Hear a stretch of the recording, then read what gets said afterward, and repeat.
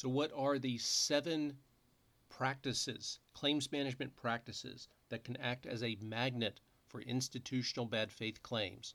Hi, this is Kevin Quinley. I'd like to welcome you back to this installment of The Claims Coach. This is the podcast delivering tips, tools, and techniques to help great claim and risk professionals get even better at managing their claims, their time, their resources, and their careers.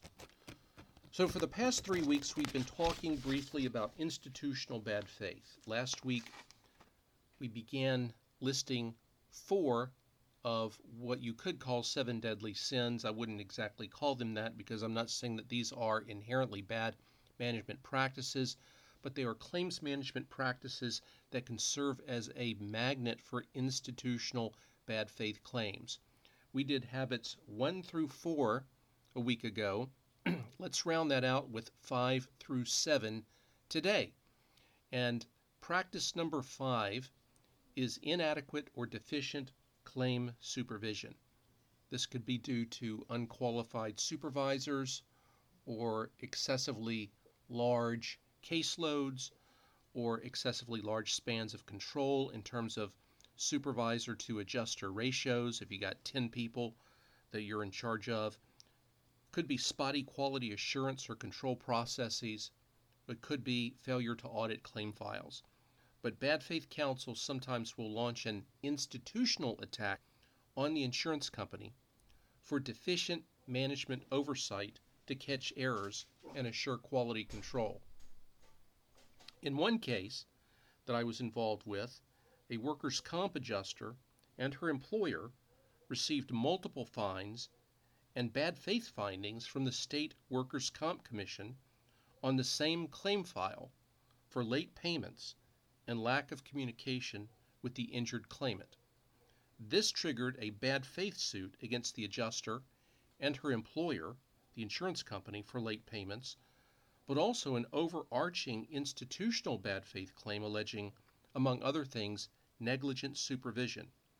The plaintiff argued that the insurance company lacked adequate supervisory, management, and oversight processes to promptly spot deviations from proper claim handling to intervene and fix problems. The plaintiff also claimed that the insurance company benefited from this by minimizing their labor costs, maximizing supervisory span of control, and burdening supervisors with so many tasks that they couldn't assure that adjusters were competently handling their claims. So, how can you tell if the plaintiffs are about to launch this kind of institutional attack? Well, in some cases, in many cases, you can expect interrogatories, deposition questions, or requests for production of documents related to supervisory staffing, such as, how many adjusters are there per supervisor? How often do supervisors audit claim files? What written protocols within the insurance company govern supervisory quality control? Does the company keep records of supervisory review of adjuster files? Has adjuster performance or non-performance on claim files been the subject of human resources documentation or disciplinary action? Please produce the personnel file or files of the handling adjuster or supervisor. These are all red lights on the dashboard that an institutional bad faith claim rooted in inadequate supervisory and quality control may be coming. And that's danger sign and management habit number 5. Number 6, in terms of the 7 deadly claims management practices that can spawn institutional bad faith claims, would be a corporate culture that encourages overzealous coverage or claim denials. Now, we touched on this a little bit before when I talked about the adjuster who was so adroit at denying coverage that his company honored him by deciding to funnel all coverage issues through him. Hey, maybe instead of 60 per year, we can get him up to 70 or 80. Okay. Sometimes management incentivizes aggressive, hard-nosed claim defense. And it's not due to any monetary carrot. The rewards can be monetary, but they can be psychic or non-monetary. The latter would include bosses praising adjusters who save money by denying claims or honoring those who are very adept at denying coverage. I remember one time I audited a California workers' comp claim office of a multi-billion-dollar insurance company. This unit devoted an entire wall to displaying letters from the State Division of Workers' Compensation citing denial of claims by the adjusters.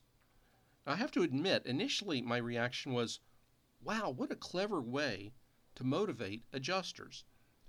But in time, I realized that well-intentioned efforts to praise adjusters could backfire in a situation like this. The law of unintended consequences plays out in a number of potentially costly ways. Because in the zeal to gain management accolades, adjusters might assert flimsy defenses to delay or contest legitimate claims.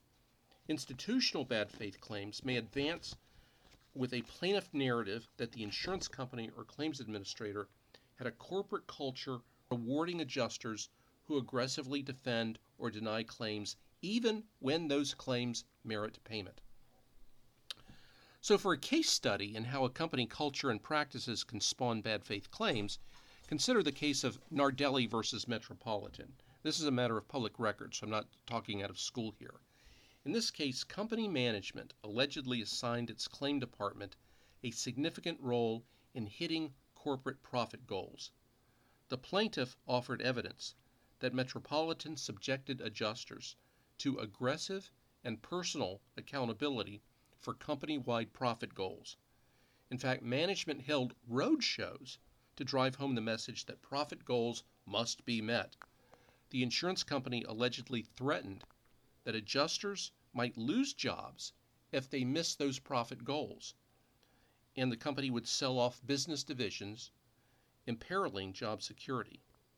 Also, the plaintiff argued that Metropolitan instituted aggressive company-wide profit goals and communicated these to the claim department, including communiques to a specific office and adjusters handling the plaintiff's claim.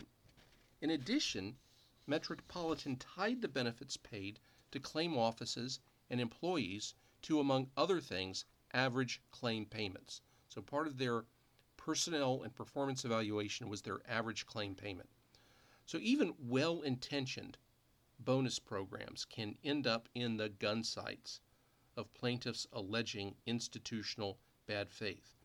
One company established a gain-sharing program for adjusters who'd be eligible for bonuses if the company achieved a certain threshold of profitability. And in the employee materials about this program, there was a drawing, a pictogram of a tree sprouting dollar bills. I was engaged on this case. The plaintiff attorney sued the insurance company for bad faith, alleging institutional deficiencies. He claimed that adjusters were encouraged to pluck money from the proverbial tree through deliberate underpayment of claims. He took this icon, he took this drawing, he took this picture, and tried to weaponize it against the insurance company. So I think this highlights the fact that claim manuals, department meeting agendas, human resource materials, performance evaluations, and other corporate documents should be reviewed with an eye to making sure they cannot be misconstrued in the courtroom as Exhibit A in an institutional bad faith case.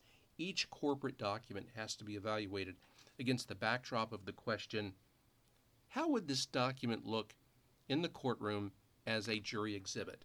And that's claims management practice number 6. Finally, management practice number 7, I'm going to call goals gone wild. You remember the videos that used to be advertised on late night TV, Girls Gone Wild, spring break videos? Well, likely all of us have heard the phrase, that which gets measured gets done. And while that maxim has some validity, those of us who have managed and supervised people realize that merely managing doesn't necessarily motivate employees to do and accomplish their tasks. We can try to lose weight by stepping on scales. We can do it daily or hourly. But if we don't pair that measurement with the motivation to diet and exercise, if we keep eating Twinkies and ding-dongs, we can weigh ourselves hourly for months and not drop a single pound. Measurement by itself doesn't get her done. Now, plaintiff attorneys pursuing institutional bad faith claims will try to pair it with allegations that an adjuster mishandled the file. The starting point is the adjuster's alleged mishandling of the claim. Distinguishing an institutional bad faith claim is the added assertion that the adjuster's mishandling was due to a broader corporate or management deficiency that encouraged this behavior, usually because of some obsession with financial goals. The plaintiffs will argue that the insurance company has a pattern in practice of unfair claim handling, driven by a profit motive, profits over customers, to maximize income by perverting the claim department's intended function and by trying to transform the claim department into a financial profit center. And so plaintiffs may seek discovery on bad faith suits elsewhere, even in other states, to try to make the case that XYZ Insurance Company is an evil empire whose misdeeds go beyond one file. The aim is to maximize damages and present to the jury a compelling case of corporate greed instituted through implementation of monetary goals to adjusters, and that merits awards of punitive and compensatory damages. So those are the 7 claim management practices that are not inherently evil, but can be used as weapons that can be weaponized by the plaintiff's bad faith bar to pursue institutional bad faith claims. So where do we go from there? Well, that's going to be the subject of our next podcast. What risk management strategies can insurance companies, claim departments, TPAs, independent adjusting firms utilize and implement in order to inoculate themselves from the threat of institutional bad faith claims? If you like content here, please subscribe to the Claims Coach podcast on iTunes and leave a review. And for more information on Quinley Risk Associates and my menu of services, please visit me on the web at www.kevinquinley.com. Connect with me on Twitter. I'm at Claims Coach. That's one word, at Claims Coach. Or connect with me through LinkedIn. But hey, thank you for listening, and be sure to check back for future claims and risk management resources and podcasts from Quinley Risk Associates.